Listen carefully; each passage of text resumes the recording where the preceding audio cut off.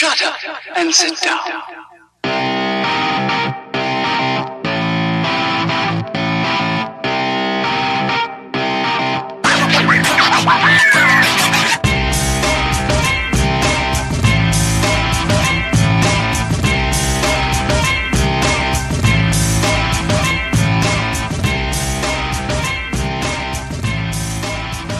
Hi, everyone, and thanks for checking out episode 4 of the HW Prospect Show. I'm Jim here along with co-host for the episode, Alex Appleyard. Alex, how are you, man? Yeah, I'm good. Surviving lockdown, but good. Happy to be speaking about some hockey prospects. Yeah, another week of lockdown's gone by. We're still here, so apparently we're doing okay. We're joined today by a guest who happens to be head of the European Scouting Department for Dobber Prospects, Jukka Nevalainen. Jukka, how are you? I'm doing fine. How are you? Doing as good as we can be over here. Thanks for joining us. It's a real treat to have you on. What's life like out in Finland these days? It's a bit boring these days, I guess, with everyone on lockdown. But I think this is a situation that unifies us. So it's kind of a similar situation for all of us in different countries. So everyone's kind of going through the same thing. And what we're doing here is we're trying to provide a way for people to feel a little bit more normal by still talking about hockey. We have obviously the NHL draft still, I think it's still supposed to happen over the summer. So we have a list of some prospects here and some pretty damn good ones to get to. And why don't we get to them? So you guys both gave a list of a couple names with some players on here. And we'll start with Jukka's list here. At the top of the list, we have Toppa Niemelä. Did I get that right? Yeah, close enough. Topi Niemelä would be how we say it in Finland. So okay, close enough. Can you tell us a little bit about Topi? Yeah, I think he's by far the best Finnish defenseman in this draft class.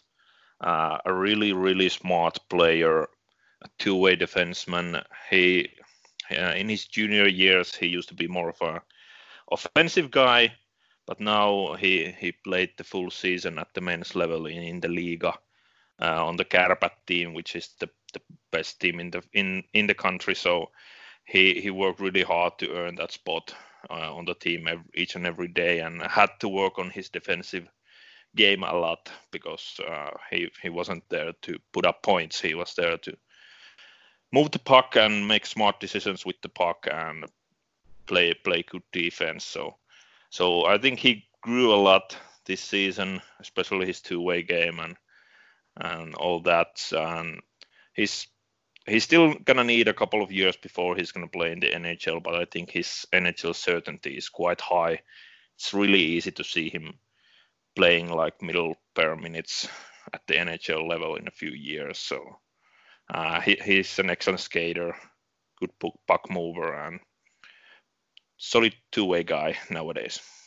Okay, so I'm looking at some of his player facts here. He's 6 foot, currently 163 pounds, so it seems like maybe he's got to grow into his frame a little bit there. A right-handed shot, which I think a lot of teams covet nowadays in the NHL. 18 years old, so he's still a young kid. Yeah, you're right. So he's not putting up many points, but he's a good two-way player, like you said. Alex, do you have any thoughts on Topi? Before this year, the only time I'd really seen him was in international play. I watched a bit of him at the World Hockey Challenge, the Under-17 tournament last year, and the World Juniors Under-18 tournament, and you could see the talent there right away. Like Jukka said, he's got an amazing kind of skill set. He's a great skater, really good offensive player. Even though his goal totals don't show it as well, he has a pretty hard shot that he gets through quite often, and I think as he gets a bit bigger and stronger, he'll get even better in that regard. But one area I think he used to struggle at a lot was kind of in the defensive zone, especially when even guys his own age were forechecking him. He kind of struggled to get out of pressure situations, got pinned against the boards, struggled in those physical situations. But I think this year, from watching him occasionally in Liga, he's really figured some of that out and playing in kind of a limited role where he's expected not really to provide tons of offense, but just chip in where he can, move the puck up ice and play solid defensively has really helped that side of his game. And he is physically underdeveloped. And if you can deal with guys in Liga forechecking you when you're 18 years old and 160 something pounds, it's quite a good sign going forward. I wouldn't really worry at all about the lack of production in Liga. I mean, generally the European leagues, Liga and SAL especially, are slightly lower scoring than North America. And 7 points in the first 3 games without heavy power play time, generally playing kind of in a more limited role, I really don't think is an issue. Yeah, I think he will probably be kind of a good bet to be an NHL player down the line. And I think he will very likely be there when the Flyers pick. I think kind of his range for me would probably be around that 25 to 35 mark. And there are quite a few defensemen in that range. We talked about Helge Grans last time round, and he's definitely one of those guys who, if he's there, he's a potential pick for the Flyers in the first round. I don't think he'll get to the pick in the second round. I think he'll be long gone by then. But in the first round, he is a name who you go, right-handed defenseman, pretty good all-round game. And yeah, he might be a few years away, and you want him to put on, say, 20 or 30 pounds and mature into his frame and keep playing well in Finland in that time. But he's definitely a consideration for that Flyers first-round pick, I think. Yeah, and we on episode 3 of the show, I had Dan Silver and Manny Benavidez on, and we were talking about a player by the name of Linus Ogberg. Did I get that one right? Yeah, Linus Ogberg. Yeah, and he happens to be a right-handed shot as well. No, he's a lefty, but he's he a plays left-handed mainly shot. on the right. Well, okay. He switches between. Okay, and what we were talking about is it doesn't look like they're going to bring him back this year, or there's some uncertainty there. So maybe they do go look for a guy in the draft who can play on the right side, and maybe Topi Niemela is a guy they're going to look at. So let's move on to our next guy. And Alex, the first guy on your list here, Emil Andre. Yeah, he's a really interesting player in my opinion. I think he's going to be one of those defensemen, along with Niemela, along with Schneider, who we talked about last time, along with Grans, who is going to be there most likely in that 25 range and be a fair pick at that range. It's not like you're going to be reaching for him or like he's going to be a faller. He's a kind of guy who's going to probably go in the 20 to 35 range. I mean, he was the top scoring defenseman in Super Elite this year, 12 points in 13 games for the under-18 Swedish team as well, and a real standout last year at the under-17 World Hockey Challenge for Sweden as well. He's not really played too much in the SAL right now. He's only had 10 games this year, and a lot of them were kind of very limited minutes. He's 5'9", which is obviously quite undersized for a defenseman, but he has a really solid frame. He's already 180 plus pounds at 5'9", and in terms of like stature, I think all Flyers fans remember kind of Kimmo Timonen, and he's not Kimmo Timonen stature yet, but he's the kind of guy who probably will be 5'10" and probably 200 pounds because he's just solidly built. But I mean, outside of just his kind of pure, raw kind of physical stature, in terms of his skill set, he has a really nice skill set in my estimation. He can handle the puck exceptionally well at speed as well. I think that's what really separates when you see defensemen coming up ice. You have guys who can skate fast, but maybe can't handle the puck that well, whereas he handles the puck at his top speed really well, and he's really creative in the offensive zone. The thing that marks him out, I think, is the similar thing that I saw with Travis Sanheim when he was in juniors. He's just fantastic at the offensive blue line. Obviously, Sanheim is half a foot bigger than him, but with Andre, he moves so well laterally at the blue line. He creates space for himself, and I wouldn't say he's a fantastic skater. I think his top-end speed still needs to be worked on, especially for a smaller player. But in terms of his agility, he can make guys look really silly with just little head fakes, moving his feet along that blue line, separating himself from forecheckers. A forechecker will come onto him. He'll make one or two little moves, left or right, go up into the slot and get a really good shot off. He's so calm under pressure as well that allows him to do that. He sometimes seems like he has all the time in the world to make those first moves because he sees the guy come in, looks like he's really relaxed, and then dekes around them or moves around them. He has a good wrist shot as well, and a high IQ, I feel, at both ends of the rink. And that's what separates him, I think, from kind of some of the other defensemen that might be in that range. You look at like Helge Grans, for example, fellow Swede, amazing physical package, good offensive player, but there are still big question marks about his defensive IQ. I don't think you really have that with Andre. He's not scared of being physical either, and at times even engages in contact in the offensive zone when he's got the puck. I've seen him do a few Forsberg hits in the offensive zone along the walls against guys his own age. And, you know, for a guy who's 5'9" and 185 pounds, solidly built, he can really be effective in that kind of way. So I think when people look at a smaller defenseman, they often think, oh, he's, you know, soft. But that's really, really not the case with Emil Andre. I think going forward, he does need to improve on his top speed. He has a good stride and a good first step. But when it comes to getting up ice quickly, he's not like a Schneider or a Grans who already has that get up and go, get to the slot straight away. I think he projects as a middle pairing defenseman. I think I'd be pretty confident that within a few years, he's the kind of guy who you go, well, he's going to slot in as a number 4 or 5 defenseman in the NHL, as long as he just physically matures and keeps growing his game. And yeah, he has a very mature all-round game. And if he was a guy who was over 6 foot, I think you'd be talking about him as a top 20 pick, guaranteed top 20 pick. That's interesting because I'm looking at some rankings here, and there's a site here that has him ranked as high as 15. So, I mean, there's definitely skill and there's definitely some intrigue there. Jukka, your thoughts on Emil Andrae? Yeah, I pretty much agree with all of what Alex said there. So I also see all of these 3 guys, Niemela, Grans, and Andrea, in this 20 to 35 range. I do have Andrea first, Grans second, Niemela third. But yeah, I think they are all in the same group, in the same range. And I think one thing I would like to highlight from his game is his creativity. So he seems to have, I don't know if it's him or Nybeck, but either one of them or maybe both are creating these set plays that they use a lot on that team. And it always seems to be those 2 guys doing all the stuff with those set plays. So I'm not quite sure which one it is making those, but I just love seeing it, and they are just executing them perfectly. Yeah, I mean, I'm looking at a list here from February. So if there's a new European prospects list you've put out since then, I apologize. But you have him on your list as 9th here. That's pretty high. Yeah, I think that's the latest one, and yeah, I do think he's the best European defenseman in this draft class. Wow, that says a lot. So let's skip to the next player on our list here. Let me just bring up your list here, Jukka. We have Marat, and I'll let you take that one. Marat Khusnutdinov. I think Alex probably knows it better than I do. Khusnutdinov, maybe. It sounds good. But yeah, well, I guess you could compare him to Roni Hirvonen. I think there are some similarities between the two. So 2 like smallish centers. I think Hirvonen might be listed like an inch taller, but I would bet that Hirvonen is actually smaller than Marat is. So I think they're in that same size, same position, both very skilled offensive guys, primarily playmakers. I think Marat is a better skater actually than Hirvonen, but obviously Hirvonen is proven against men at this point, so that's something that works in his advantage. Marat still needs to prove himself at the men's level, but yeah, he had a lot of help. Obviously, he plays for SKA in the Russian junior league. They had just a great team.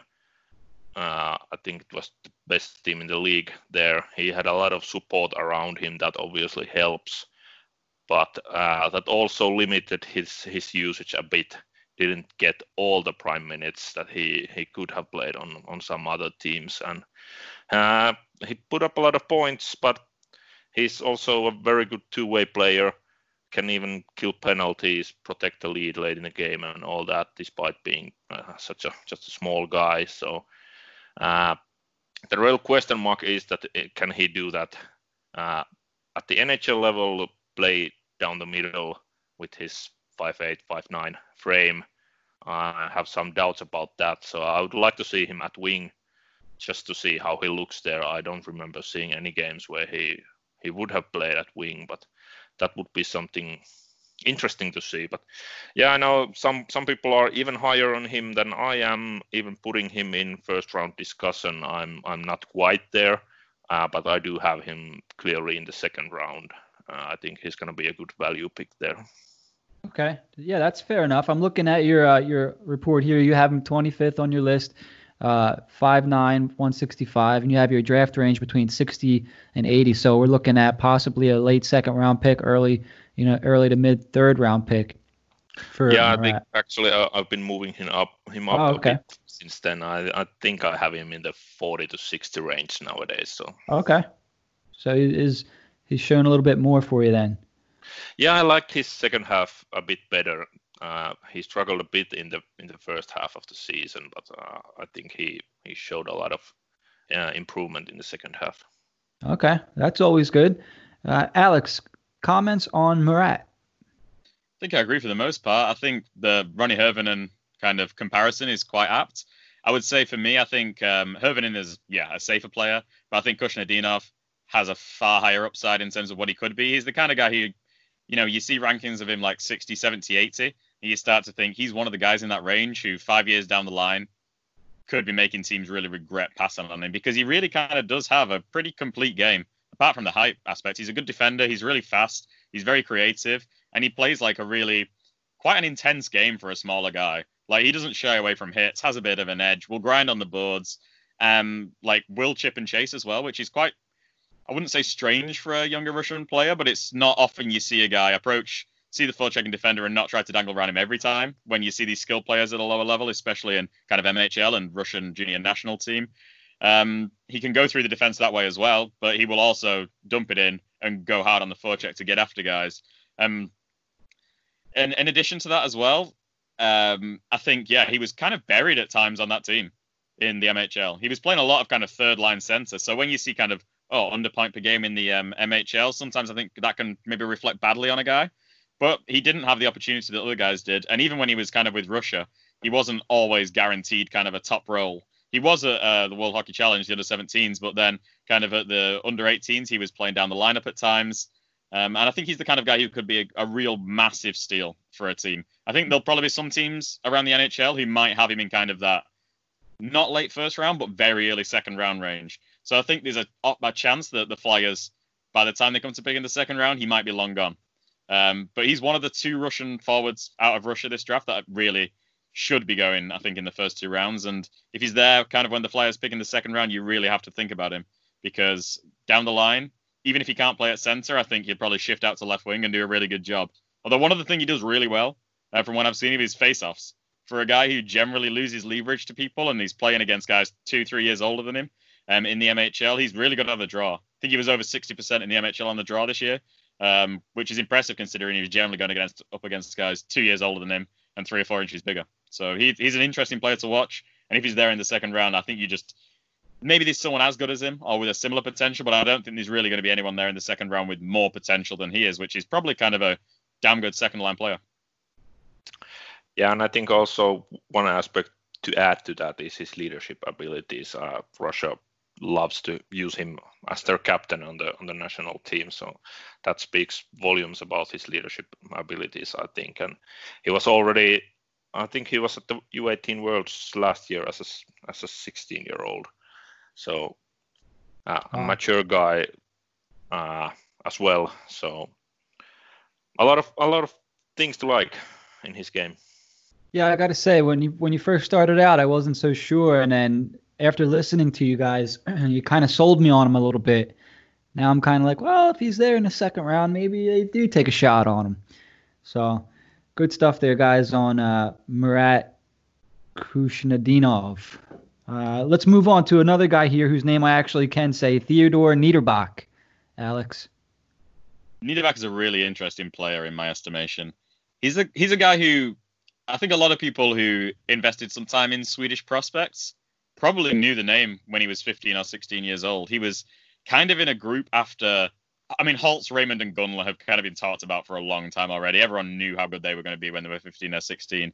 But Niederbach was in this kind of little group after them where at that point Niederbach was playing in kind of the men's 3rd tier, 4th tier even, as a 15-year-old. So he wasn't kind of as high a radar, but Niederbach's played for the Swedish junior teams for a long time and was thought of as maybe a guy who could potentially go first round a couple of years ago. He was kind of talked about in that group just after them. And then last year, he suffered a really serious knee injury that laid him off for 15 months of hockey. He didn't pretty much skate for probably a good year because of a knee injury at the age of 16, and he kind of disappeared from a lot of people's consciousness. But since returning from kind of a knee injury and getting back into it with Frölunda's junior team in the Super Elite this year, he's been really impressive. He's a center, and he's an extremely creative center. I think that's what really marks him out. He's got great hands. He's a good skater. Even after a serious knee injury, he generally gets good separation from opposition.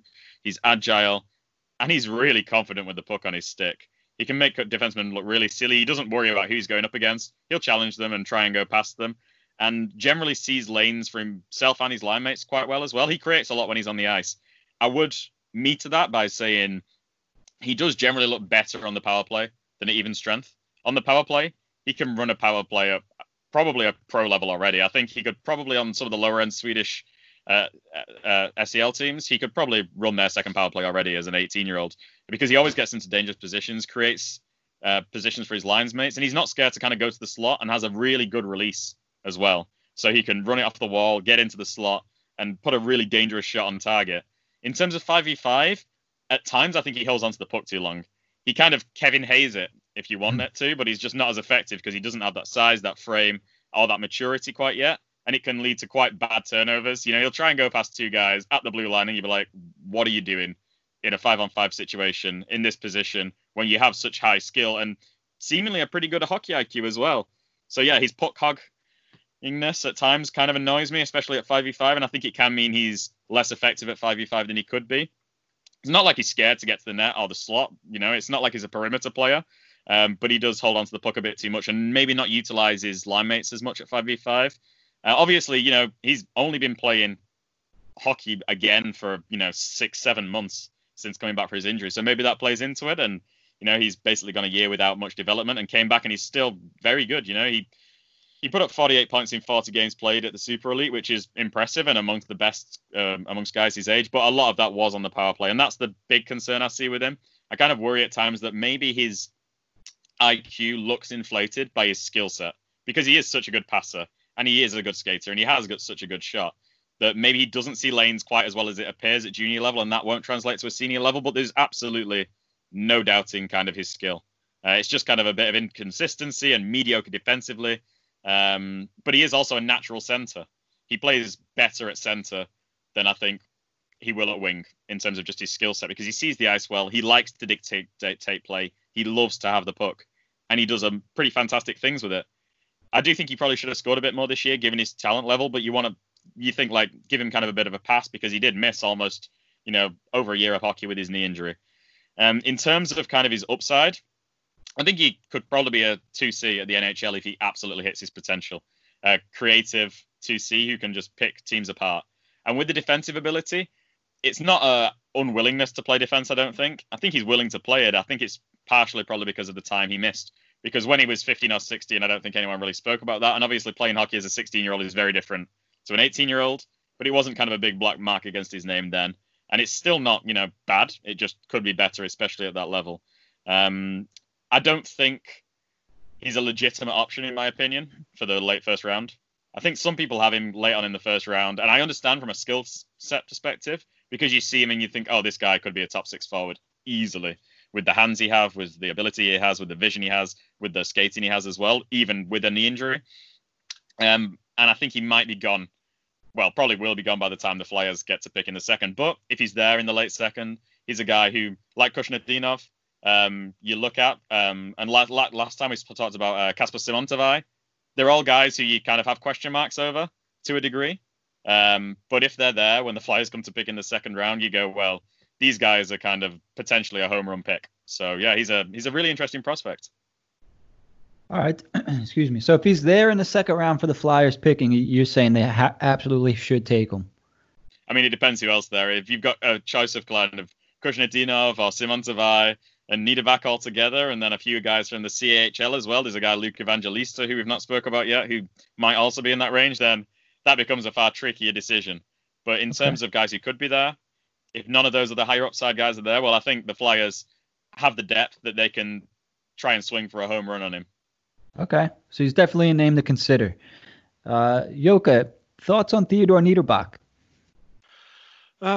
Yeah, I have to agree with pretty much everything Alex said, but yeah, I have him in the same range with Husnutdinov. I don't know how to say it. Anyways, so in that 40 to 60 range, I have him there. As mentioned, he has potential to be a home run pick if he's available in that range. It's really tough to evaluate a guy who has missed a full year, such a critical year for development. Sometimes we've seen guys who miss a year and they're never the same. They it affects their development permanently. And then we see guys who are just a year behind in their development, but then they catch up before they're 22 and then become steals of draft. So it's tough to say which one it's gonna be with Niederbach, but he definitely has that high potential, especially in the offensive end and on the power play. As Alex mentioned, he scored 60% of his points on the power play this season, so that's definitely a concern that he relies on power play production so much. But also he spent most of the season as a third line center on that team, so he didn't play big minutes at even strength. So obviously that's also going to affect how many points he can put up 5-on-5. But yeah, he started the season at wing. I think the first 10 or so games he was at wing, and then luckily they realized that they should be switching him to the middle, and he looked much better after that. Unfortunately, the Swedish national team didn't seem to agree with that, and they kept insisting on using him at wing. But I do think he's much more effective down the middle. Sounds like he has some offensive upside for sure. He just needs to be given more of an opportunity 5-on-5, and maybe needs to work on his defense a little bit more. But overall, the way you guys have talked about him, he sounds like a pretty good prospect. Yeah, definitely a lot of potential. So yeah, a number 2 center who can put up like 65, 70 points, maybe even in his prime. I think that's a real possibility. Yeah, if we're looking at this Flyers team, I mean, that's top of the team lead if we're looking at 60, 70 points in the future. So let's move on to the next guy on your list here, Jukka, and we have Joel Blomqvist. Yeah, I think he's the best goalie behind Askarov in this draft class. So there's a lot of competition for that number 2 goalie who's gonna go number 2. But I think Blomqvist will be, or should be at least, that guy. He had just an incredible season in the Finnish Junior League, playing for the Kärpät junior team. Obviously, he was playing behind a stacked team. They had the best team in the league, both at the men's level and in the junior level, and that shows up in his stats as well. His stats may be a bit misleading, but anyways, when you watch him play, he can just make these. He can sometimes let in these soft goals, which is the one thing that bothers me. But then he can, in that same game, he can make 5 stops that he has no business of doing.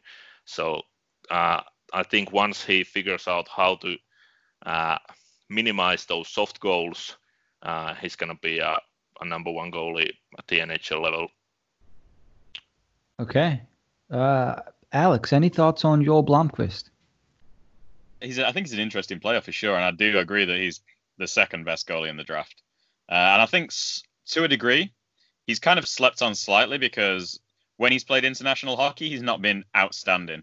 I mean, World Hockey Challenge under 17, he was just okay. The Hlinka, he was, I think, better, but still not exceptional. And I think that's probably a lot of kind of scouts are generally watching those games of European players, especially goalies, and haven't realized maybe that over the last 2 years, he's just been exceptional in the Finnish junior leagues and is from, Finland. And quite frankly, you look at the success that Finnish goalies have had over the last 20 years and, well, they do something right with their goalie production. I mean, he's not the biggest guy, like 6'1", 6'2" for a goalie, but I don't think it's too big an issue given kind of his lateral ability, his ability to go post to post, make a good save. In terms of where I think he'll go, I think he might be a guy who falls in the late second or third round. I think someone might take a chance on him late in the second if they really want a goalie. And I think there's a potential that he's just in between Flyers picks because obviously they don't have a third round pick. And I think the Flyers should, with the goalies in the pipeline, probably not take a goalie in the second. I think he's the only really goalie option to take in the second. And then they don't have a pick until the 4th round. So I think he might fall in kind of that black spot for the Flyers if they don't acquire a third round pick. But yeah, he's an interesting player. And if the Flyers are going to take a goalie, he's one of the few that I would actually consider. Could you imagine if they took another goalie? They'd have like 10 goalies in the system. But I guess you can never have too many, right? Exactly. Yeah, and I think one thing to mention about the international play, he has the unfortunate situation of being in the same age group with Askarov and Wallstedt. So he's always going to be the third best goalie in any tournament in his age group. There's just no denying that. So I think that might affect how people view that. Okay, he's good, but he's playing against Askarov or Wallstedt, and he's not that good. So. Yeah, that's tough. Always being the third best in any tournament. But okay, so Joel Blomqvist. Let's move on here. We have another name on Alex's list. We have Anton Johannesson. Yeah, another guy from HV71 as well. We spoke about Niebeck last time, and we spoke about Emil Andre as well. And funnily enough, all three of them undersized. I don't know what they put in the water around Jönköping, but yeah, you got this three guy guys might be who are the all smallest under 5'10" one, and all top guys in the kind of draft. I mean, with Johannesson, he's interesting. He's not going to be nowhere near a first round pick. And like Niederbach, he's another guy who missed a whole year with injuries. Really talented, but just didn't pretty much play hockey last year because of injuries. He's unlike Andre. He is not physically developed. They list him at 155 pounds, and I think that's probably around accurate. But he's got really good offensive skill set, and we saw that this year with the Super League. That's a good team, and he benefited from being on a team with Niebeck and Andre. But he put up 24 points in 20 games played at that level. And the things that really stand out to me is he's really smart with the puck, especially as he's going through the neutral zone and offensive zone. He creates space for himself and his teammates really well. And his transition play is really impressive. When he's on the ice with Andre, at times, Andre will defer to Johannesson to take the puck up ice. And I think that says something about his game. That you have a top prospect who's going to go first round in Andre, who will defer to Johannesson when they are on ice together to let him carry the puck, because it's something he really does well. He rarely misses on passes as well. He's really good at getting the puck up ice out of the defensive zone, rarely ices the puck. Not so many miscues in that regard. He's not as flashy as Andre when he actually gets to the offensive zone. He can't beat people as easily, and he doesn't make space for himself as well. But he is quite effective at getting past opponents and has quite good poise. He's a fair skater, not a great skater, and he needs to improve there. But he actually has, it's hard to say when you're talking about these 18-year-old kids in the Swedish Super Elite, but I would potentially pose that he has marginally better skating than Andre overall, because I think Andre is better in an agility perspective, but Johannesson has a better stride.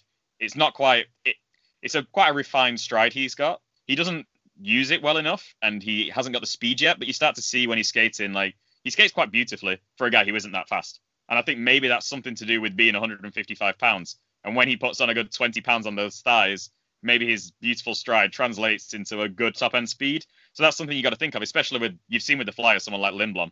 A guy who was technically sound with his skating stride as a 17-year-old, but quite slow. You see 2 years later, he was fine with his skating stride, and can play at the NHL level and no one would think he was slow. And maybe that's the same with Johannesson. And he's not as slow as Lindblom at the same age. So that's something really to consider. He also makes really nice reads in the offensive zone when it comes to pinches. You rarely see him get beat on a pinch. He just reads the game really well in that regard. But now it comes to the bad stuff about him. He's nowhere near as refined as Emil Andre. Andre is a guy who you go, there's no problems going forward.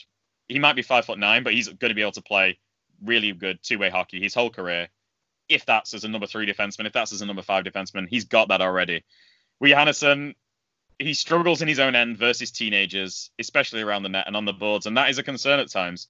His size obviously doesn't help with that, but he's a really talented player playing against other 17, 18, 19-year-olds, and he struggles against them on the boards. Yeah, he probably gives up 20, 30 pounds to some of them, but his technique there isn't that great ever. He doesn't pin the puck well. He can even lose when he's on a 2-on-1 battle, and unlike Andre, he doesn't like to engage physically. Andre relishes getting in and there on the boards, playing physically, getting involved. Johannesson does shy away from it to a degree, and he can also lose men in the defensive zone. He just seems to switch off at times in the defensive zone. I think he's committed to playing defense, even though he particularly doesn't like playing physical defense, but he can just seem to switch off at times and lose a man.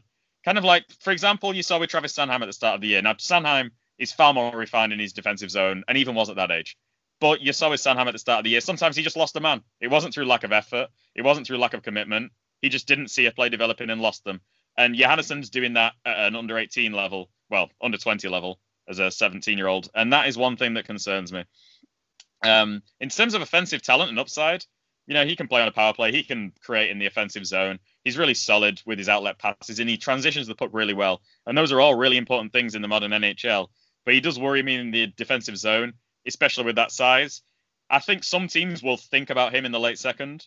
I personally wouldn't, I don't think. I think maybe, depending on who else is taken, you see, if you were there at 60, 65, then you start thinking about him. And obviously with the Flyers not having a third-round pick, I would question if he's really a pick who the Flyers might take. But if the Flyers acquired a third-round pick and he's somehow fell kind of into that 90 range, then I think he's the kind of guy you really look at and go, wow, he could really be a second-pairing defenseman if he cleans up aspects of his game down the line. He already has the offensive and neutral zone play, as well as the passing.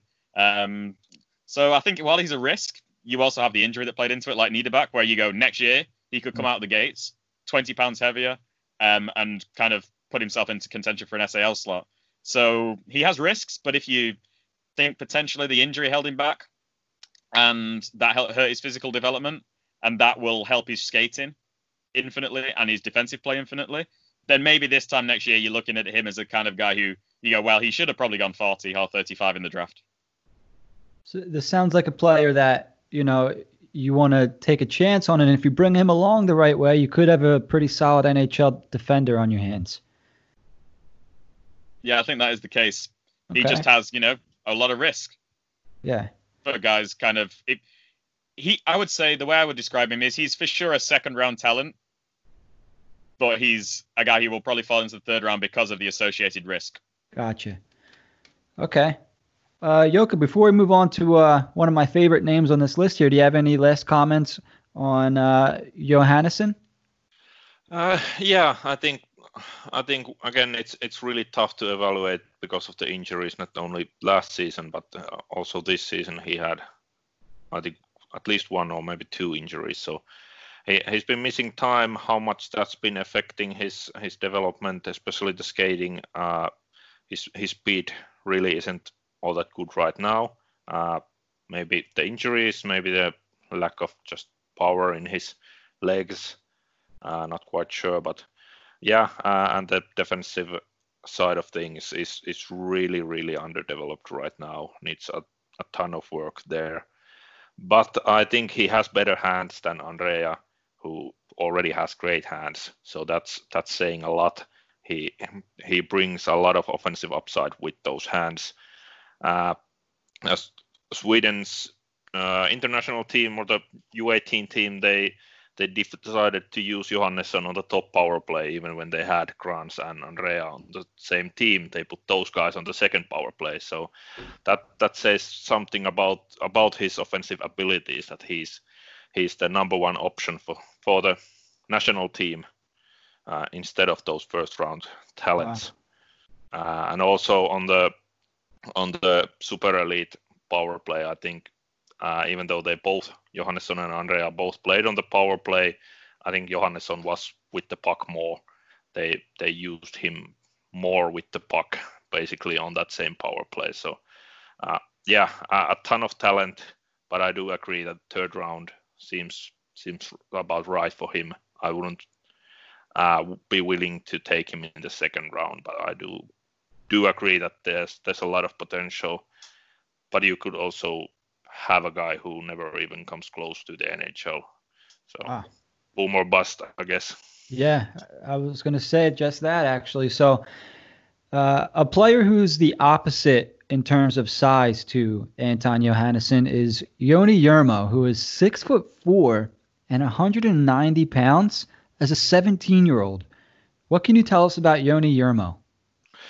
Yeah, I think it's easy to draw comparisons from him to both Philip Broberg, the Edmonton pick, and William Wallinder, who's also draft eligible now. So all of those three guys are big guys, left-handed shots, great skaters, love to carry the puck up the ice, can also make really good breakout passes. Maybe not the most creative guys in the offensive end, but they can do good things there. And then in the defensive end is where they struggle a bit. Jurmo more than those two Swedes. He has a lot of work to do in the defensive zone, but yeah, a lot of potential with a 6'4" guy who skates really, really well and knows how to handle the puck and can carry the puck. So the one thing besides the defensive end, I think the one thing he needs to work on is his decision making. He's trying to force too many plays. He's trying to go coast to coast all the time with the puck, trying to take it from his own end and get a scoring chance somehow at the other end, and it's not usually possible to do that. So he needs to pick his spots better, decide when to actually carry the puck and when to pass it instead. And I think that's going to be a big adjustment, but he's aware of that. He knows that that's something that he needs to work on, and I think next season will be very telling if he can start developing that side of his game, making better decisions. Then I don't think the defensive side of things is going to keep him out of the NHL, but he's never going to be a strong defensive guy. So it's always going to be he's always going to be a puck mover and puck carrier with great size. Okay. I mean, if you look at some of the NHL rosters, even for example, the Flyers, I mean, they have maybe more puck movers on their team than they do, responsible defensive players. I would think. I mean, it should be interesting. I'm sure somebody will take a shot on him, and with that size, it's got to be so hard not to. And you mentioned another player who's 6'4", 192 pounds, and I'll switch over to Alex here. William Wallinder or William Wallinder. Take your choice.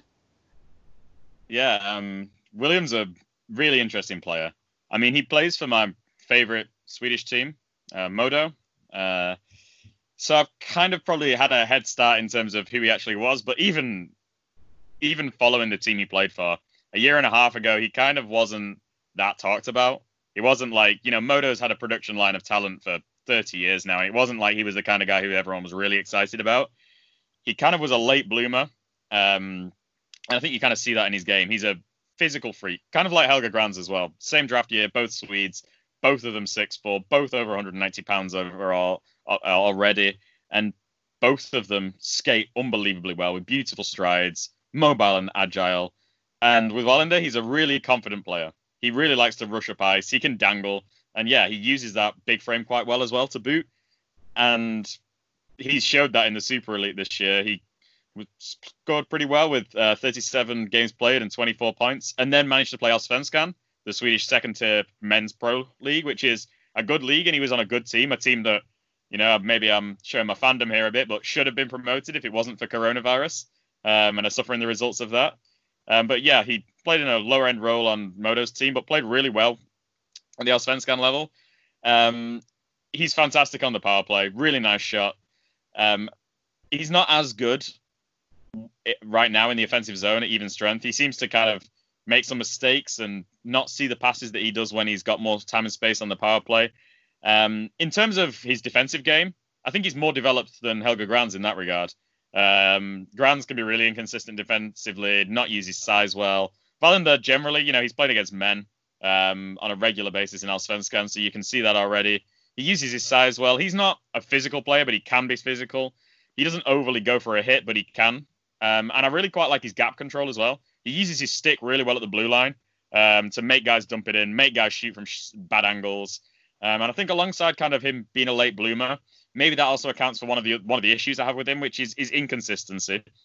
He can really at times get outsmarted and overwhelmed. I mean, it's the Allsvenskan, and there's some really good pro hockey players who've been doing this for 15 years. So it's not a surprise when that happens, but you would like to see him maybe be a bit more consistent.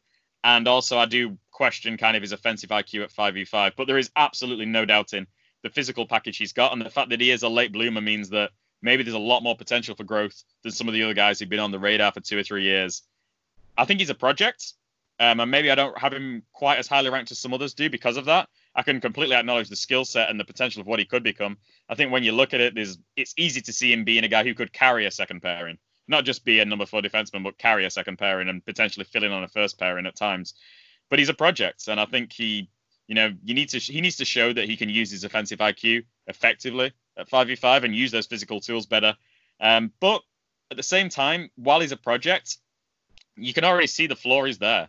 At very worst, he is going to be a good middle pairing SAL defenseman, which translates to kind of a good AHL defenseman. I mean, that's his complete floor. And given his skill set and his physical package, it's hard to see him not playing in the NHL at some point, even if it's a year or two, before people go, oh, damn, he's got too many little flaws that mean he's not an amazing player at this level. But it's really hard to see him not having kind of, at worst, kind of a Robert Hegg style career where he floats around as a number 5-6 for a few years at very minimum. And he has better physical tools than someone like Hegg. So, yeah, he's an interesting player. I don't have him in the first round like some maybe do. But if he's there come, the end of the second round, I think he's a consideration for the Flyers. I don't think he'll get there. I think someone will see this package and be completely enamored. He worries me a bit more than Granz because I don't doubt Granz's ability offensively at 5v5 yet. He does that really well, even kind of in the SAL, moving up ice and creating offense for himself in the offensive zone at that level. Wallinder struggled at times in the Allsvenskan and even in the Super Elite at times.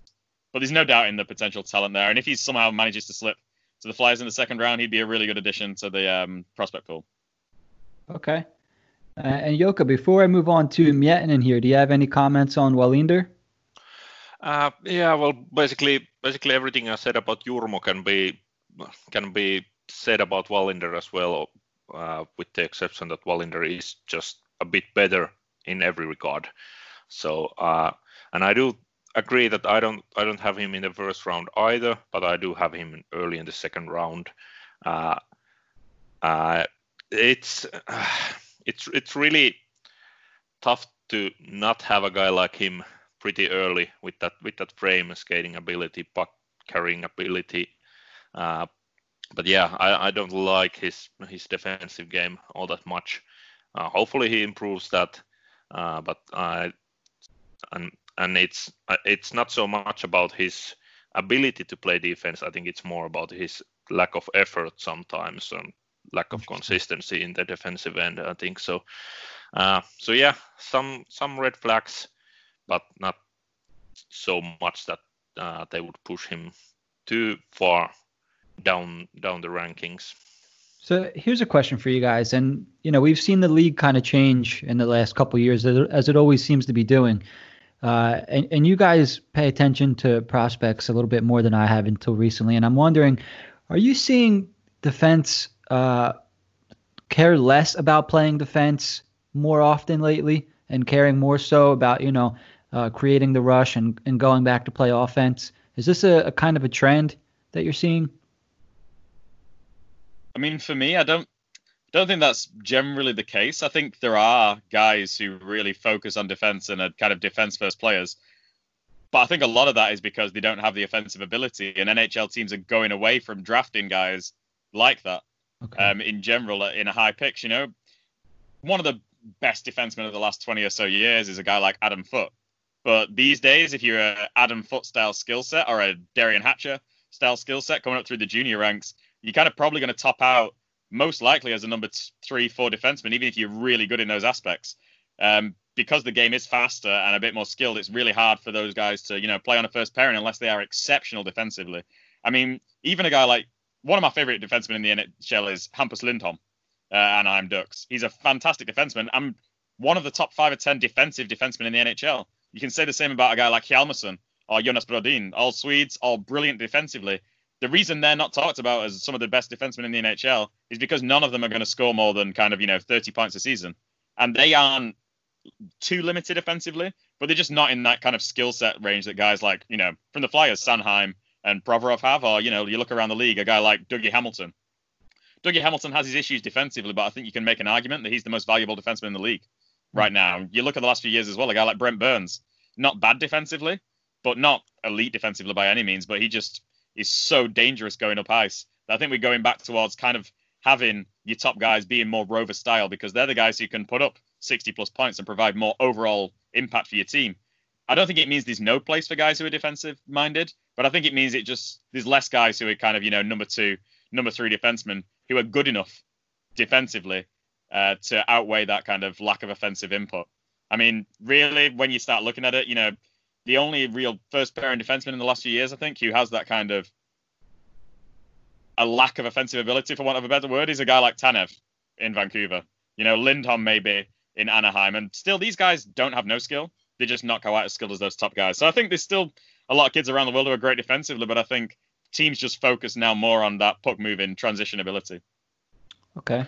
Yeah, and I think it is more appreciated these days to have that offensive ability. When Mike Green was putting up huge numbers in Washington, he wasn't really getting the respect he maybe would be getting nowadays if he was putting up those same point totals. So I think that kind of it has been shifting a bit, and it's always gonna affect how the young people grow up. They watch those guys who are talked about and learn from them, and you hear a lot of kids saying that they've been watching Erik Karlsson, even though they are not like offensive superstars themselves, but they learn from guys like him. So I think that will change a little bit how they grow up playing hockey. Okay. Yeah, I just thought that was interesting because we've talked about a couple guys here who, are good moving the puck and whatnot, and good in the offensive zone. And then on the flip side, it's but they're not the best in their own zone, or they're prone to making mistakes. And I just was kind of wondering if you guys were seeing a trend. So that's all. But we can move along here. We have next on our list, as I mentioned, Veeti Miettinen. Yeah, he's an interesting guy because his rankings seem to be all over the place. So I have him somewhere in the second, third round range. But then I also have seen some top 150 or some rankings, and they don't have him ranked at all. So I think the big reason is that he played in the Finnish Junior League as an 18-year-old. He's one of the oldest players in this draft class. Missed the cutoff by 10 days, I think.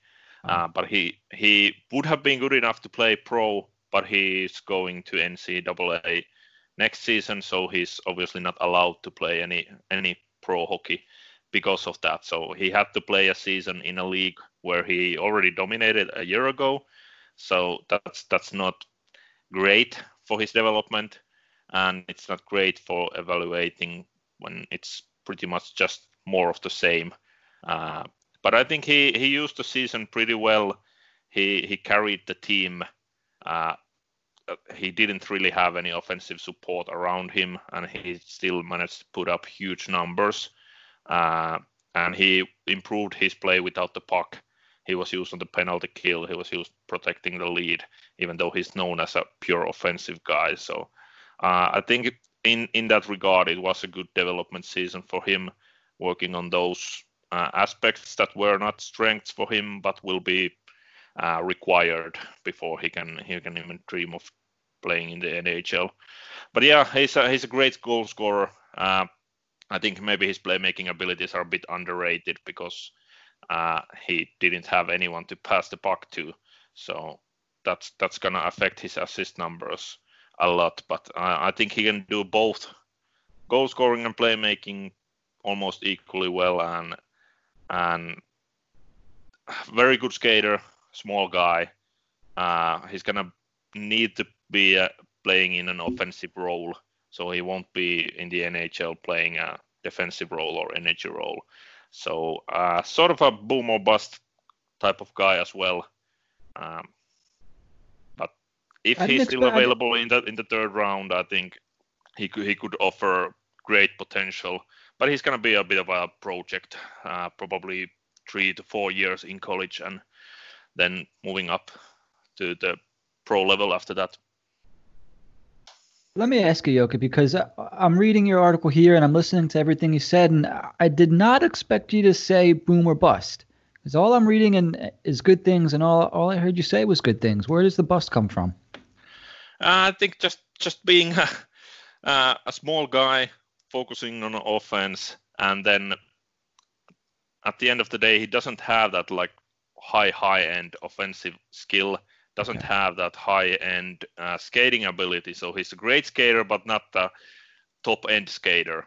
Okay. So, and a lot of people want to see from small guys that top-end skating ability. He doesn't really have that, but he's still a very, very good skater. So, so I think that's the bust side of things, I guess. Yeah, if you're going to be small, you better be able to skate. So, makes sense there. Alex, any comments on Miettinen? I've only really seen him in international play, and then, quite frankly, highlights on the internet. From what I've seen of him, he's an interesting player. I do think I agree in terms of his upside isn't amazing. I don't think his skill set is that super high-end offensively. I think when you look at him, you think this guy could be a good second-line winger as his absolute kind of ceiling. But he does fall into that, tweener world. You know, the world of people like Jason Ackerson, where amazing offensive skill set, but not quite the skills here or there to be a top player in the NHL, and not the other attributes to make you think he could be a bottom six player. So I think there is some legitimacy to saying he's kind of I wouldn't say top six or bust, but he's definitely top 9 or bust as a player. And I think that definitely kind of plays into it. Skilled and creative. And in terms of his junior play this year, I think there's an argument for him having one of the best junior seasons in history, really. He scored the most goals for a draft-eligible player in Junior ASM Liga history. He got the most points for a draft-eligible player in Junior ASM Liga history. But he is obviously kind of one of the older guys in the draft, and could have 10 days difference in when his mum conceived him, and he would have been gone last year. So, that's something that comes into play. And usually I don't play too much into age, but when it's that close to the cutoff, he's had a year more development than most guys.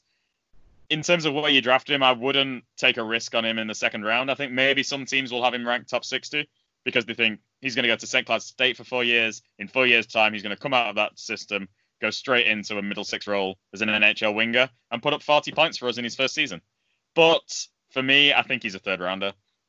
I think he's too good to fall into kind of the fourth round range. There's too much upside there. I don't think you can really let potential second line players fall to the fourth and fifth round if you think they even have a 20%, 15% chance of making it. Just going off draft odds, really. Even a late second round pick only has a 25% chance to be a good NHLer down the line. And if he was sat there if he was sat there when the Flyers are in the fourth round, I don't think there's really going to be many better high-end options for them. But I don't think he's going to get there. I guess he's going to go kind of in the third round, probably in the late third round, where the Flyers don't have a pick. But if they manage to acquire a pick there, he's definitely one of the guys you look at and you're interested simply because you think 4 years down the line, you're going to get a guy who could walk into the NHL as a second, third line winger. Okay. Yeah, I think Central Scouting had him like 92nd among Europeans, so that would push him to pick 200 or something. So yeah, I do agree that third round sounds about right, but I've seen I've seen him ranked all over the place, so I have no idea where he's going to be. And plus, I think being a European-based junior league player doesn't help his cause in that regard. If he was in the CHL right now, I think there's no doubt he's a third-round player, even if he's putting up 40 points in 60 games in the CHL. But we've seen it time and time again, guys with flaws in the skill set who are playing in European junior leagues can fall. And sometimes the teams who take them, or even in some cases don't take them, when you have a guy like Artemi Panarin, can really get kind of lucky with a guy like that who, in a year or two time, he's probably point per game in the NCAA and looking like a potential steal in the draft. So, if he's there when the Flyers pick in the fourth round, I think you'll be hard-pressed to have a better upside option there, especially out of draft eligibles. Maybe some overages fall to that point and they have a skill set, but yeah, if he's there in the fourth round, he's definitely a guy who you think, well, let's swing for the fences on this guy. Yeah, I think that going the college route from Europe is always going to hurt your draft stock just because you have to play that extra year in junior. So I don't know if it's all countries in Europe, but at least Finns, you go to college at 19 instead of 18, basically. So a year later than the Americans would. So you're going to have to play that extra year of junior hockey because of it. So it's always going to be a bit of a gamble drafting those guys. That's interesting. I didn't know that part right there. Next on the list here, we have Daniel Torgerson. And I'm looking at some stats here, Alex, and kid's 18 years old, 6'3", 205 pounds. He was tied for 4th in goal scoring in the Super Elite League with 26. Is this kid a power forward or what?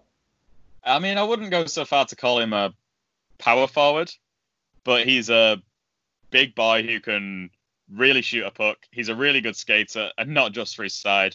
And forechecks hard, harasses defensemen along the boards, and he has a motor that just goes all day, like a Duracell bunny. Just wind him up, let him go. He's not going to run out of batteries. Like, he's a fun player to watch, but I wouldn't call him a real power forward right now.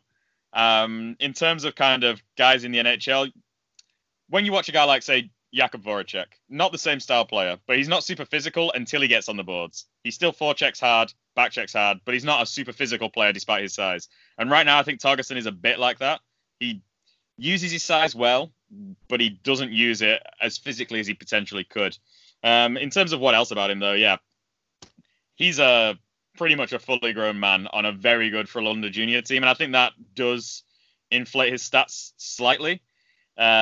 They have some really talented players on that team, guys who are going to be drafted, guys who have been drafted, and that probably inflates his stats, especially on the power play. I mean, the guy is a really good power play net front presence. It's easy to see his skill set there being utilized in an NHL power play as a net front role. A guy who's going to sit around the net like a Wayne Simmons, like a Patrick Hornquist, and just bat pucks home, get deflections, pick up the trash. He's not scared to go to those gritty areas at all.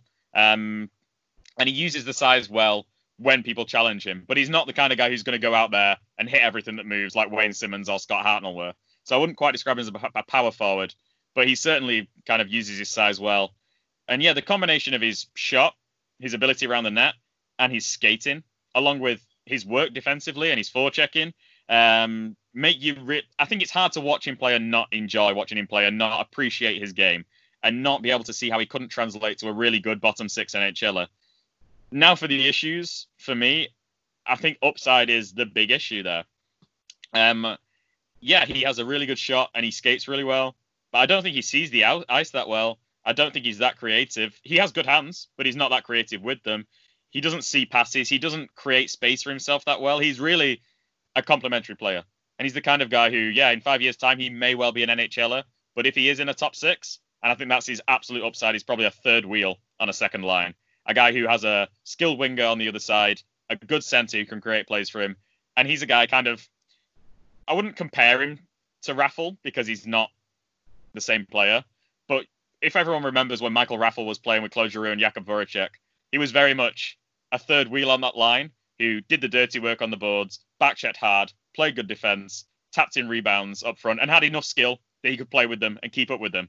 But in an ideal world, you'd want him on your third line when he was at his peak. And I think the same can be kind of said for Torgerson's upside. He's well-rounded, and though he has a strong foundation in every area, he still needs to grow offensively and defensively to kind of get to that next level. So he's an interesting player, but definitely not one I would take in the second round, even though his stats are good. He has a nice skill set. He skates well and he's big and there's no worry about him being a pro. He's going to be a professional hockey player, even if it is just as a middle sixer in the Swedish Hockey League a few years down the line. But it's just that upside that kind of, I think, separates him from a guy like Niederbach on the same team who, yeah, didn't put up as many points, isn't as physically developed, isn't as well-rounded, but you can easily see with Niederbach how he could be a 60-plus point player. With Torgerson, I think there's too many holes in his game offensively for him to all of a sudden develop a next gear. But down the line, I think he could be a fantastic third-line player who can slot into a top six as a complementary player. And I think in that regard, for me, he's a third-rounder, like a really good third-rounder. Early third round, if you've got a pick there, Flyers don't. He's the kind of guy who teams will really look at and go, well, he's kind of got a high floor, and his ceiling, he could potentially play on an NHL second line. Okay. Joka, thoughts on Daniel Torgerson? Yeah, I'm surprised that we see him so similarly because I know some people would just look at his stats and his size and his skating and say, oh, that's going to be a superstar. We're going to take him early in the second round or something. But yeah, I do agree. I have him around 70 Pick 70, so early third round. Right now, I do think he's going to be a great complementary top 9 player. So not the same kind of a player, similar, not the similar style as Nino Niederreiter, but I think he's going to have a similar impact. So that 50-point complementary goal scorer, that kind of a player, I think he can definitely become. And he's very mature, so the wait time is not going to be as long as it will be with someone like Niederbach, for example. So yeah, a lot to like, but not someone who will create a lot of offense on his own. So he needs to play with talented players around him. I'm wondering, and Alex, you could tell me, is James Van Riemsdyk a good comparison or no? I think he has a higher intensity to his game than Van Riemsdyk. Okay. But in terms of how he would actually use his size, kind of similar. Uses his size well along the boards and around the net, and can tip pucks and gets into the gritty areas, but he's not overly physical. I think at the same age, he probably has a more rounded defensive game than Van Riemsdyk, but he doesn't have kind of the high-end skill. He has a good shot, but he doesn't have the hands Van Riemsdyk has, or the creativity, or the passing ability, really. In terms of potential upside, I can see him as maybe a 45-point second-line guy who complements a good centre well, and fans will enjoy because he's just slot him into any role. He's not going to complain. He'll be able to penalty kill. He'll play hard all day long, and kind of help your team. So that's kind of where I see him. It sounds like you just described Raffl. I mean, minus the 40-point seasons, but it sounds like you just described Michael Raffl a little bit there. You could put him anywhere on the ice. He could put the puck in the net. He could play defense, penalty kill. So he sounds like a pretty solid player. So let's move on to the next player on Yoka's list. We have Alexander Pashin. Yeah, he's an interesting guy. 5'7", I think, one of the smallest guys I would consider in this second, third round range. But I do think he has the skill set to be in that discussion. A great skater, great motor, great forechecker. He will chase after each and every puck. He's never not gonna chase a puck. So that's something I love about his game. That he's small, but he's going where the action is, driving and stealing the pucks, and he's really, really talented at stealing pucks. Kind of a Datsyukian way in him in that regard. But yeah, the concerns really come from that size. Can he be good enough offensively to earn a scoring line role with that size? It's not going to be an easy road, but I think it is possible. But yeah, another kind of a boom or bust type of guy, I guess. Okay. I mean, 5'7", 154, man. The first thing that a guy like me sees is size, and then for whatever reason, I'm automatically turned off. And maybe that's not fair to say, but you know, when you mention a guy's name like Pavel Datsyuk, like instantly, like my attention perks up, and I'm like, okay, so like this guy's pretty good then. Alex, you have any thoughts? Not the same kind of offensive talent, but I think just the puck stealing talent is a similar, and I think a lot of Russians have been learning that from Datsyuk, I guess. So yeah, if you could be mentioned in a sentence in any way like Pavel Datsyuk, as long as it's positive. I mean, holy crap, man, he was a hell of a player. One of my favorites to ever play in the NHL, Datsyuk. Alex, any thoughts on Alexander Pashin before we move on? I mean, I think I had some of the most fun watching hockey I have earlier this year with him at the Hlinka. He was ridiculous at that tournament and led a good Russian team and just looked heads and shoulders above other good players. 7 goals in 5 games and just seemed to be everywhere all the time. I mean, it was kind of, I think, of a case of everything you touch turns to gold. He can't be that good all the time, and I don't think he has obviously been that good all the time. But he's impressed me when I've watched him, and I think if he was 3 inches taller, you'd be talking about him potentially as a guy who will go 25th overall, because he does has that kind of ability. I mean, in terms of his upside, I think, yeah, he's probably got good second line upside, 50, 60 points. some of it, obviously now in the NHL, you have guys like Marchessault, you have guys like Tyler Johnson, you have guys like Johnny Gaudreau, who are all kind of 5'8", and still really good players who can play a decent two-way game and contribute. So I think it's not a complete kind of exclusion for him being 5'7", but in an ideal world, you would like him to grow a couple of inches and put on 30 pounds over the next couple of years. And if he does that and continues to develop his game, I don't see any reason why he's not going to be a good middle sixer in the NHL with the potential to kind of score some pretty decent points and maybe have a peak season here or there of 60 points. It is really just a question of, is he going to be able to overcome being 5'7" and physically underdeveloped, grow into his frame, get bigger and be able to contribute on an NHL kind of second line. I think a lot of teams will be put off and think he can't play on a third line and he's top six or bust. I'm not sure about that. I think there's a potential for him to have a decent impact on a third line with the right combination of line mates down the line. But it'll definitely be a consideration for teams. As for where he goes, I think it's the same again, in that he might fall in those draft picks that the Flyers just don't have. I think a team will probably look at him and go, so what if he's 5'7", and take him in the third round. If he falls to the fourth round, he's another consideration. And I mean, this draft is one. People have talked about the depth of this draft and said, yeah, amazing top end, but it's not got that much depth. And I think that is quite a North American centric view of it, first and foremost, because I agree the North American depth is just average. But I think the European depth of this draft is one of the best we've seen in years, along with one of the best European top ends in this draft, especially at forward. There are just so many forwards who you think they might be there in the third or fourth round who could be second liners, and that's not that common. I think usually when you're talking about third rounders who are good third rounders, you're talking about a guy like Torgerson, who, if he develops perfectly, he could fill in on a second line and be a good third liner. Whereas there's a lot of guys who are here who you're like, yeah, they've got flaws, but if they overcome that one flaw, they're going to be a second line player. And I think he kind of falls into that potential bracket. Okay. Yeah, I think Pashin's Hlinka Gretzky tournament really drove up his value. He looked like a first round pick in that tournament, but the season after that hasn't really been. He's been good, and he's a really fun player to watch. That's for sure. He's a really flashy player.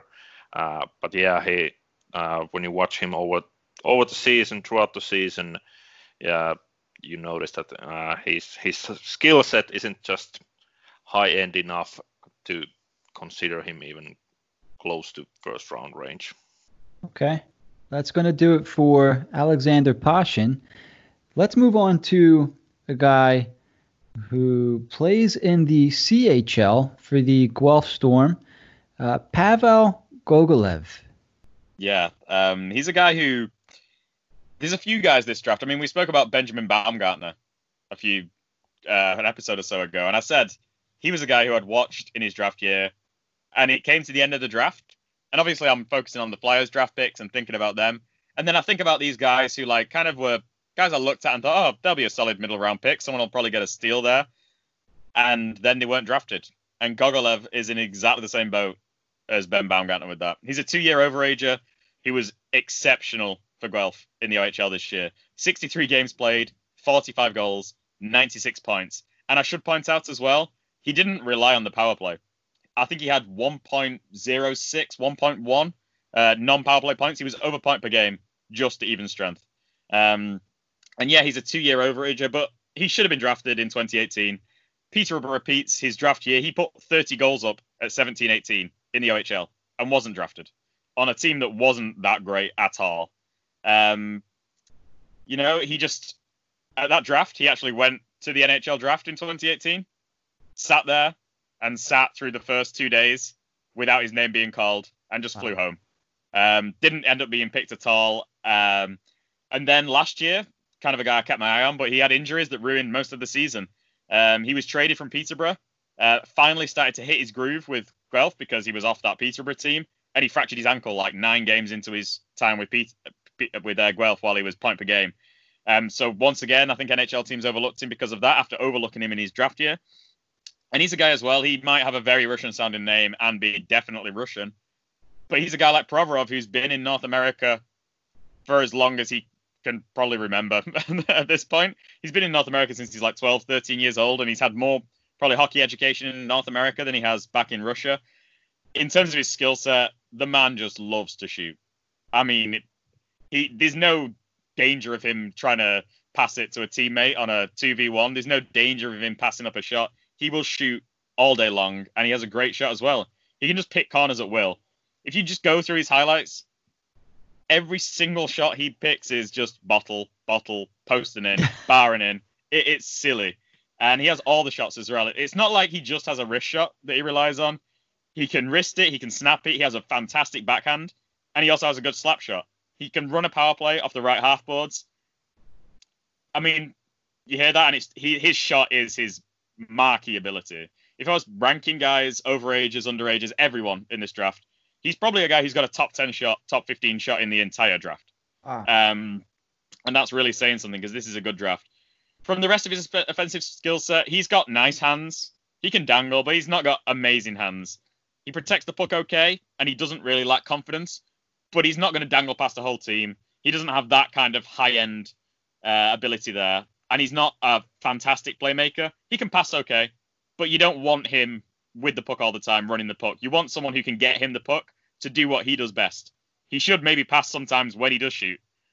Jeff Carter-esque in that regard. You know, like, you'll see an open man and you'll be like, you should probably pass there, man, and he'll shoot and a lot of the time score, but sometimes just miss high and wide. So that's a bit frustrating, but you like a guy like that. He would back his own shot and has the confidence. The reason he wasn't drafted 2 years ago, quite frankly, is his skating was okay, and he was mediocre to poor defensively and looked unengaged when he was playing 2 years ago. I'm not sure if that was because he was on a bad team and he was basically just relied on to score and do not much else because they needed him to do that. But over the last 2 years, from what I've seen, especially this year, now he's fully healthy, he's a good penalty killer. This year, he scored some goals on the penalty kill, created some chances on the penalty kill, and utilized above average speed. Once he gets into his first few strides, he can just blow by guys. And on the penalty kill, that's really useful. And defensively, he's better on the penalty kill than even strength, but he works defensively now.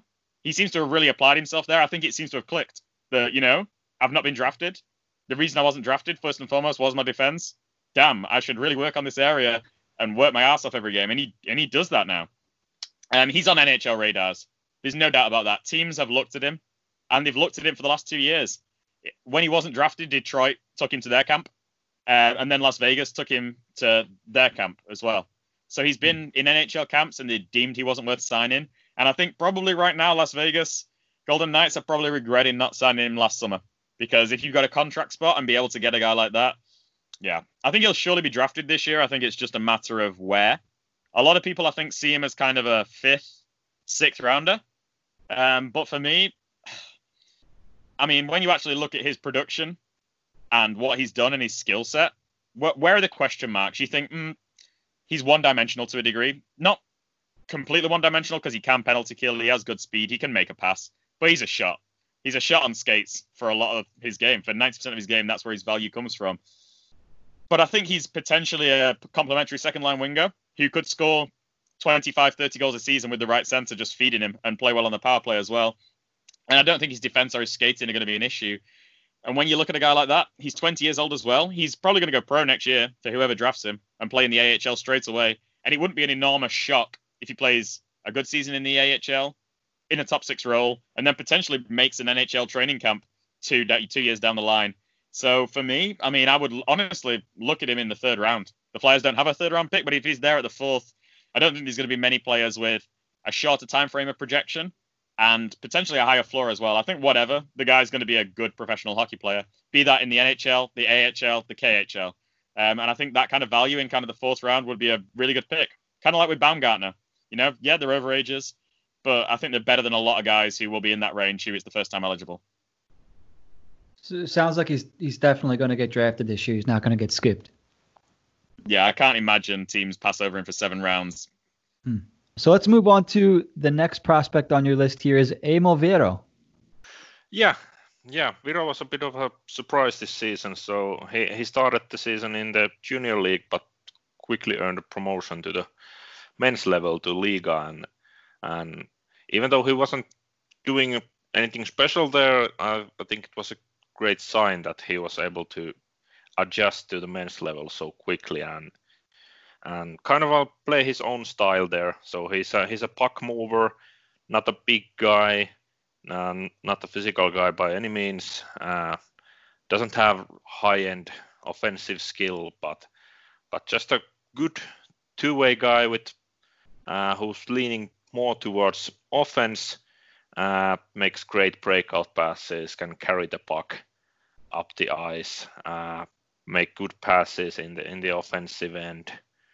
Probably not a power play option at the NHL level, but in lower levels he can also play on the power play. And he had a good Hlinka Gretzky tournament that really put him on the map, and everything since then has just been more of the same, growing throughout the season, getting better and better all the time. So I think in that I have him in the third round range, I think now. So once again, sort of a similar story as with Topi Niemelä. So you have a guy who's been playing against men already.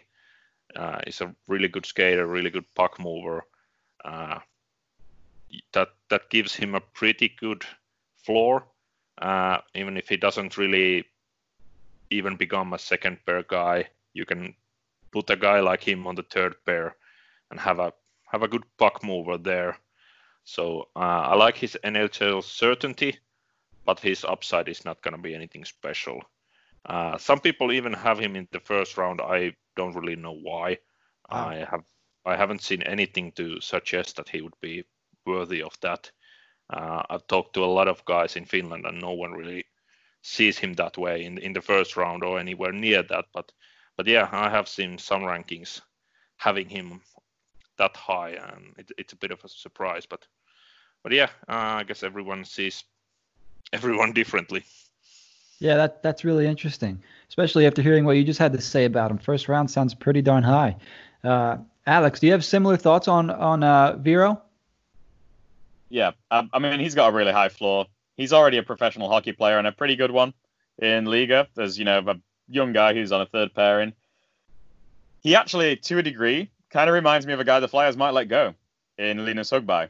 He's a guy who, doesn't have an immensely high ceiling, but there's no reason he's not going to be a good NHLer if he just continues to progress, at least as a number 6 or so, because he skates really well.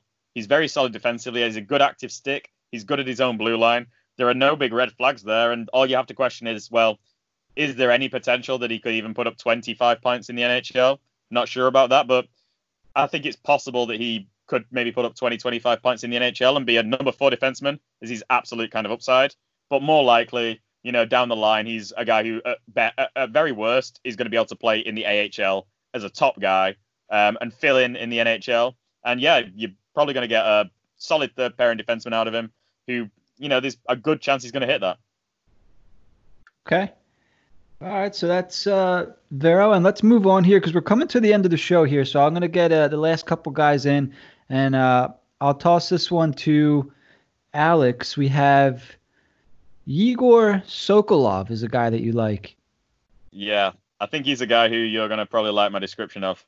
Is he 240 pounds and he's 19 years old? Yeah, 6'4", 240 pounds. I've got to see him live at the World Juniors this year. And he was another guy like Gogolev and like Baumgartner, who 2 years ago I was like, well, I think he should have been drafted. I mean, he had big flaws 2 years ago that he's kind of ironed out to a degree. As you can probably imagine, at 240 pounds and 6'4", he doesn't move that well. And 2 years ago, that was even more pronounced. When he came to his draft year, he put up solid stats, similar to Gogolev. But I think people saw the skating and were just like, well, how is this guy going to play in the NHL? Because his skating was poor. He was also on a very, very poor Cap Breton team in the QMJHL, even though he had kind of good junior tournaments going into the draft. But in the last kind of year, he's really made people sit up and take notice. I'll say. Last year, he was on once again, a very mediocre Cap Breton team and didn't produce that exceptionally. But this year, he's just taken a completely enormous step and found a different gear. And that resulted in him going to the World Juniors for Russia, where he was good and produced, 3 goals, 4 points in 7 games, and came home with a silver. Spent a lot of time actually playing with Zamula, defending leads and those kind of things at times, and also on the power play. There's a net front presence.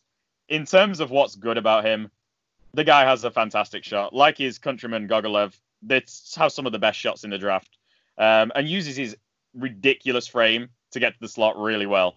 And he will get involved around the net and just bully people there. He uses every single pound of that 240 pounds to just abuse 180-pound junior players and makes it look easy. Even when he was at the World Juniors, people just can't move him. Once he decides he's going to the net front, no one is stopping him. And he'd be one of the heavier players in the NHL right now.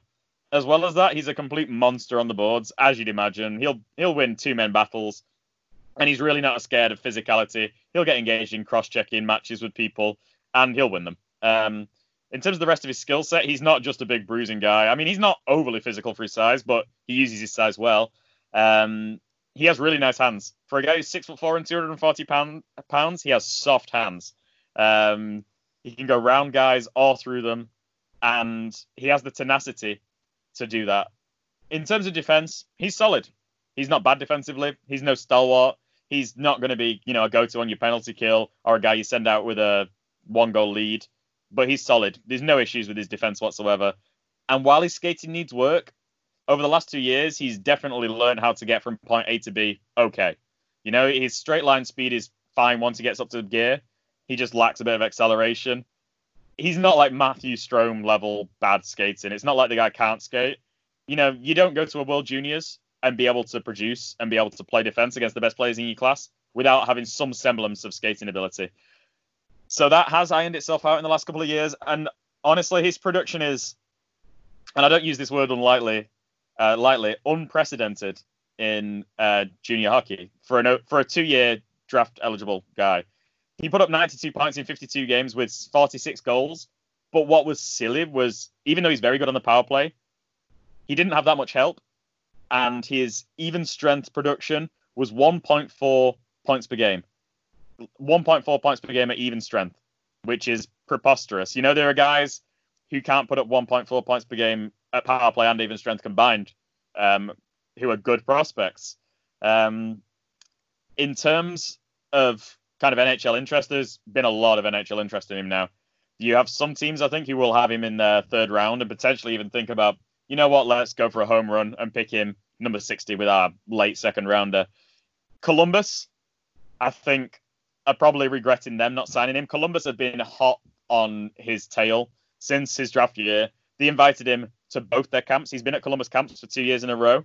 And last year was their best player in the rookie camp and the best player in the prospects tournament.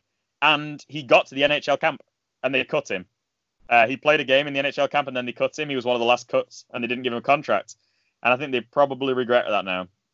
And in terms of upside, he's a kind of guy who kind of reminds me to a degree, they're not exactly the same, of Patrick Maroon, who the Flyers let go. A guy who isn't the best skater, who isn't amazing defensively, but his combination of size, tenacity, and a great shot and good around the net mean that, he has the potential to be a really good NHL middle sixer and in the very immediate future. He's the kind of guy who someone might take in the third or fourth round and him potentially make their team as a third liner next year. I mean, I don't think it's likely, but there's a chance.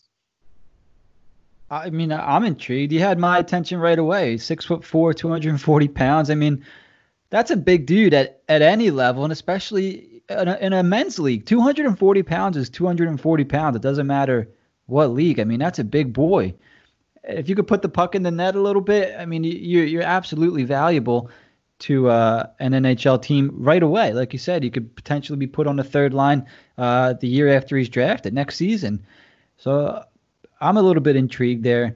Igor Sokolov. So let's move on real quick here, and we're coming to the end. And the last prospect, and if you guys have anybody else you want to toss in here, the last prospect I have on the list is Jan Bednar, and I'll toss that one to Joka.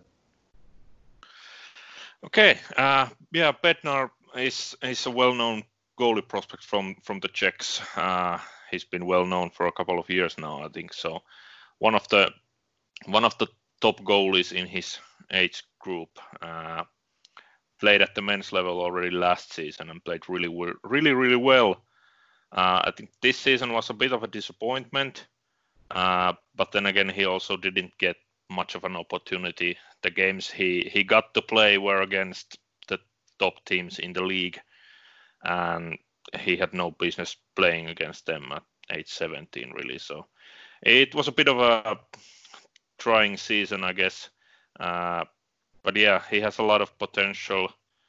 He's probably gonna slide, maybe even 4th round, but one of the better goalie prospects in this draft class. So I guess after Askarov and Blomqvist, you can start considering him, and obviously Nick Malik as well, the other Czech goalie. Okay. Bednar was the final cut from the Czech World Juniors team, so he almost made it as a number 3 guy there, but they chose Nick Malik ahead of him. So next year definitely gonna be on the World Juniors team, I think, and that's gonna drive up his value when he gets to play at that level. All right. Sounds like there's a lot of room for growth there. Yeah. Alex, thoughts on Jan Bednar? He's a really interesting guy, and I think especially for Flyers fans, he's really interesting because we spoke about Blomqvist, and I think Blomqvist will fall in that range where the Flyers really can't pick him. And obviously, Askarov at the top of the draft, there's no chance he's going outside the first round, so he's probably not getting past 15 because he's just such a ridiculous goalie. I think Bednar is actually the most likely goalie for the Flyers if they decide to draft a goalie because he has a high talent level and he potentially gets to the 4th round. And he has a track record. I mean, last year, what he did as a 16-year-old in a good professional men's league was pretty exceptional. 15 games played, .916 save percentage. Yeah, this year he struggled, but when you look at his skill set, he's really mobile. He has a big frame, 6'4" and 200 pounds. He's really calm in that. He doesn't seem to kind of get himself in too many struggles. And he has a really, really good glove hand. I think one of the biggest issues with a lot of prospects, especially in the last 10 years, they're fantastic technically, but they just don't have a great glove hand. They can go low really well. Everyone now is well-versed in technique at the kind of men's level and play very technically similar hockey. But he has a really good glove. But while he looks calm and has a great glove and he's agile and big for his has a big frame, he has really big issues when I've watched him with consistency. He just seems to switch off at times and get a step behind the play. And it means that even though he has great athleticism and a good glove, he can get himself into complete binds where it's impossible for him to even make the save. And so that's a concern. And obviously goalies are voodoo, but it's something that you go, yep, great talent level, but is his calmness kind of beneficial for him to a degree? And is his hockey IQ as high as a guy like Blomqvist, which I don't think it maybe is, because he gets himself into positions where it just seems like he doesn't see a play developing. And once you get to a faster level of hockey, I mean, Czech League is a pretty good level of hockey anyway. You're probably talking after NHL, KHL, SAL, AHL, Liga, NLA. There's an argument for it being kind of, the 7th best hockey league in the world, approximately. And he plays okay at that level already. But yeah, his anticipation worries me at times. He doesn't see plays that, obviously, it's easier when you're watching on video with the whole of the ice, but you can see the play developing, and he doesn't seem to be able to at times, and that's a slight concern. But in terms of talent level, if he's there in the 4th round and the Flyers want a goalie, I think he's a great option.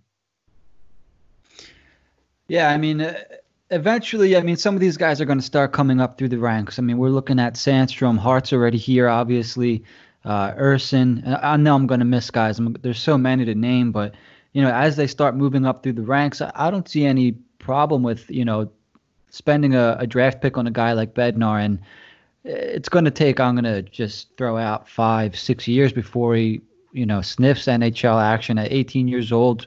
Maybe 24, 25 is, usually how old a goalie is when he comes up. I think it's more rare when a guy like Carter Hart comes up at, 20, 21 years old. So I'd be okay with them using a pick on Jared Bednar if it comes down to it. Guys, that's the end of our episode here. Unless you guys have any prospects that we missed that you want to throw out there real quick before we wrap up. I think there's only really one guy I'd probably like to talk about just briefly. He's a guy from the Canadian junior leagues, but he is a European, just so we make sure we stay on the fully Euro topic. He's also a Czech like Bednar and has played on the same junior teams as Bednar at times. Pavel Novak. Guy, he moved over to Kelowna in WHL last year after being kind of one of the more hotly tipped young Czech prospects. And he's a guy who, when you look at he's a confusing guy for me in that people look at where he's ranked and where people think he's going to go. NHL Central Scouting for North America had him at 85th, which is kind of like 5th, 6th round range. And when I've watched him, I just don't see how on earth they've ranked him so lowly. I think he's a guy who you think about in the early third round. I mean, what he did this year with Kelowna, 58 points in 55 games, 25 goals, not overly impressive for a draft eligible, but still, they're the kind of numbers you look at and you think second round pick potentially. He is slightly undersized, and he did have help on that team for half the season at least, from Nolan Foote, who was a great prospect from last year. But when I look at his skill set, there's just not that much kind of trepidation that would make me think you really, really don't want to pick this kid. He skates really well. He's great at finding lanes in the offensive zone and getting into space. Really quick hands, a solid shot, but passing is where he really wins. He just finds tape all day long, no matter what. He's the kind of guy who he'll have 2 sticks between him and his recipient, and he'll just saucer it over both of them, clean, land on tape for a perfect shot. He really likes to push play, which I really like to watch. He constantly wants to get up ice, wants to make things happen, get on the horse and just go. And he's good on the power play as well from the right half boards, and uses his puck-handed skills and vision to drift into the center of the ice and to right point as well, which is quite fun to watch. In terms of the issues and in terms of why I understand why NHL scouts might not like him, for a skilled guy who's good on his skates with a solid shot and who can pass really well, he does at times play a real perimeter game. He kind of drifts out of the game, doesn't get into the zones where he's really effective, because when he comes up center ice, he is really effective. Just plays around the edge of the zone, offloads the passes a bit too quickly when he can wait a bit longer and find great space for people. He does that on a regular basis, so you'd like to see it more often. But he's a guy who, he might well be there in the 4th round. And if he's there in the 4th round, I start to think, well, I just don't see enough holes in his game as to why to let him drop much further. He's also pretty much been a mainstay with a letter on his jersey for the Czech junior teams. So obviously he's well respected by the Czech junior setup. He generally kind of treat young players, I wouldn't say badly, but the Czechs and Slovaks are pretty well known for kind of treating their junior players a bit more Soviet style, old school, even though of course they weren't Soviets, but compared to North America, Sweden, Finland. And he's a really interesting player. He's been a mainstay on the Czech junior teams. I mean, really good in international competition for a few years. Last year, he was point per game for under 17 level. This year, he has 7 goals in 7 games for the Czech under 18 team, even though he's more of a playmaker. So he's a guy who I think, well, if he's there in the 4th round, I really consider him. And he doesn't just rely on the power play either. He's scored, I think, 0.9 or around 0.8 points per game at even strength when he's just over point per game. So he hasn't just lived off the power play. He's an interesting player, and one who, despite being a bit smaller and kind of, you would like to see him maybe be a bit more consistent and maybe play less on the perimeter. He could easily be a second liner in a few years, and he's a guy who, is interesting to me.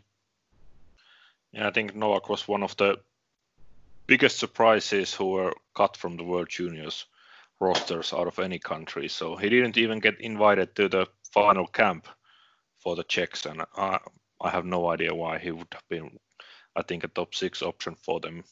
Wow. Or should have been at least. So maybe that plays into the rankings a bit as well, that he didn't get chosen to the World Juniors, and some lesser players did get chosen there. So that's interesting. The same as one of the guys we spoke about last time, Martin Kromiak. This year, like if he hadn't have gone to North America, he probably would have fallen into the 3rd, maybe 4th round, because he wasn't being played by his team in Slovakia. And the Slovakian and Czech junior teams can sometimes just be really harsh on younger players. Same as the coaches over there in the men's league. They won't play them. They'll cut guys, even if they're good players and potentially could be top 6ers because of age and inexperience. I think that's hurt his stock, but I just don't see him being less than a 3rd round talent. So I think he's a potential steal later on. Okay. Steal. I mean, that's a big deal. That's something I think once you get into those later rounds, I think most teams are looking for players like that. No? I mean, 17 years old, 5'10". He's only 170 pounds, but he's only 17 years old. So he should grow into his frame a little bit more. He's a winger, like you mentioned, right-handed shot. 58 points in 55 games in his first season for Kelowna. I don't think that's anything to sneeze at. I'm assuming he's going to play with them again next season, right? Yeah, I guess he will stay in North America now he's came over. So I guess you're probably going to see him play next year in Kelowna, and then teams will see kind of how he's done in the CHL and potentially bring him to the AHL. Yeah. Next season, I think in it's going to be a big year to see what he does, because he had a solid season, 25 goals, 33 assists in 55 games. You would assume that he would improve on those numbers, and how much so is what we want to look for. That's interesting. So yeah, and when we've often seen European guys struggle a bit in their first CHL season, so I think just jumping to the CHL and being able to produce right away is obviously a good sign. And yeah, another year in the junior league, most likely, and maybe then against men after that. Yeah. But yeah, like you mentioned, I think teams really should be targeting that kind of a player in those, especially those mid rounds where you can still find middle six forwards. But unfortunately, they often choose those really boring number six defensemen. Looking for the sure thing type player. Yeah, I'd be looking for the steals. Yeah, I would also gamble on talent and hope to hit some of those potential middle six guys instead of maybe getting too many number six defensemen on the organization. Yeah, the way I always see it is, if you've got a 4th round pick, if you've got 10 4th round picks over 10 years, would you rather have 10 Chris Van der Veldes or kind of 1 Andre Palat? There's not even a competition. Take us. I always go for the talent, I mean, the sure thing, it's just so boring, and then you end up, like you said, with, potentially a bunch of Chris Van der Veldes. Jesus. Yeah, and I think those sure things end up busting more often than the gambles eventually. So yeah, you'll eventually notice that, okay, they don't have enough skill to play in the NHL. Yep. All right, so pretty good prospect to end the show with there. It sounds like we're all pretty intrigued with Pavel Novak, and I know I'll be looking out for him next season, and definitely during the draft. Jukka, thanks so much for hanging out with us. Before we wrap up, do you have anything you want to promote? Do you have any? I know the draft is coming up, so you're doing a lot of interviews and whatnot. Yeah, you can find my work at doperprospects.com. I spent way too much time on Twitter, so look me up from there if you want. But yeah, that's about it. Okay, and Alex, any plugs for the listeners? Well, apart from the Athletic Philadelphia are going to be doing quite a lot of draft work just before the draft, whenever the draft may be. So yeah, keep a lookout for that. And I think me and Charlie will be kind of trying to go through a lot of players. We already have some content that's already there, so we're just waiting for the draft to drop this. Some interesting interviews with some players who might be of interest to the Flyers. So that will potentially be there in a few months' time, whenever the draft may be. And follow me on Twitter at AV Appleyard. I will generally just talk about sleeper prospects and stats and random Flyers stuff. So yeah, if you're not following me already, do. And also, follow Jukka, because in terms of his Twitter, he puts out some great highlights of European prospects. And at times I've utilized that when I haven't seen too much of a prospect and want to kind of get an insight into them. So yeah, he's a great follow. Yeah, I can also say that I've just recently started following Jukka, and puts out great stuff. Very informative, very, very knowledgeable. That's going to do it for episode 4, guys. I want to thank our guest once again for joining us. We'll let you finally get to bed, Jukka. I know what time is it over there? It's got to be close to 10 o'clock, right? Almost 11. Almost 11. Yeah, so we'll let you go. Thanks so much for hanging out. We really appreciate it. Yeah, thanks for having me. Anytime, you're always welcome on. Alex, always a pleasure, man. I'm sure you'll be back, or you guys will hear me and Alex again pretty soon. Stay safe, everyone. Watch your hands, wear your mask, do the 6 feet thing, and we'll be back with another episode pretty soon.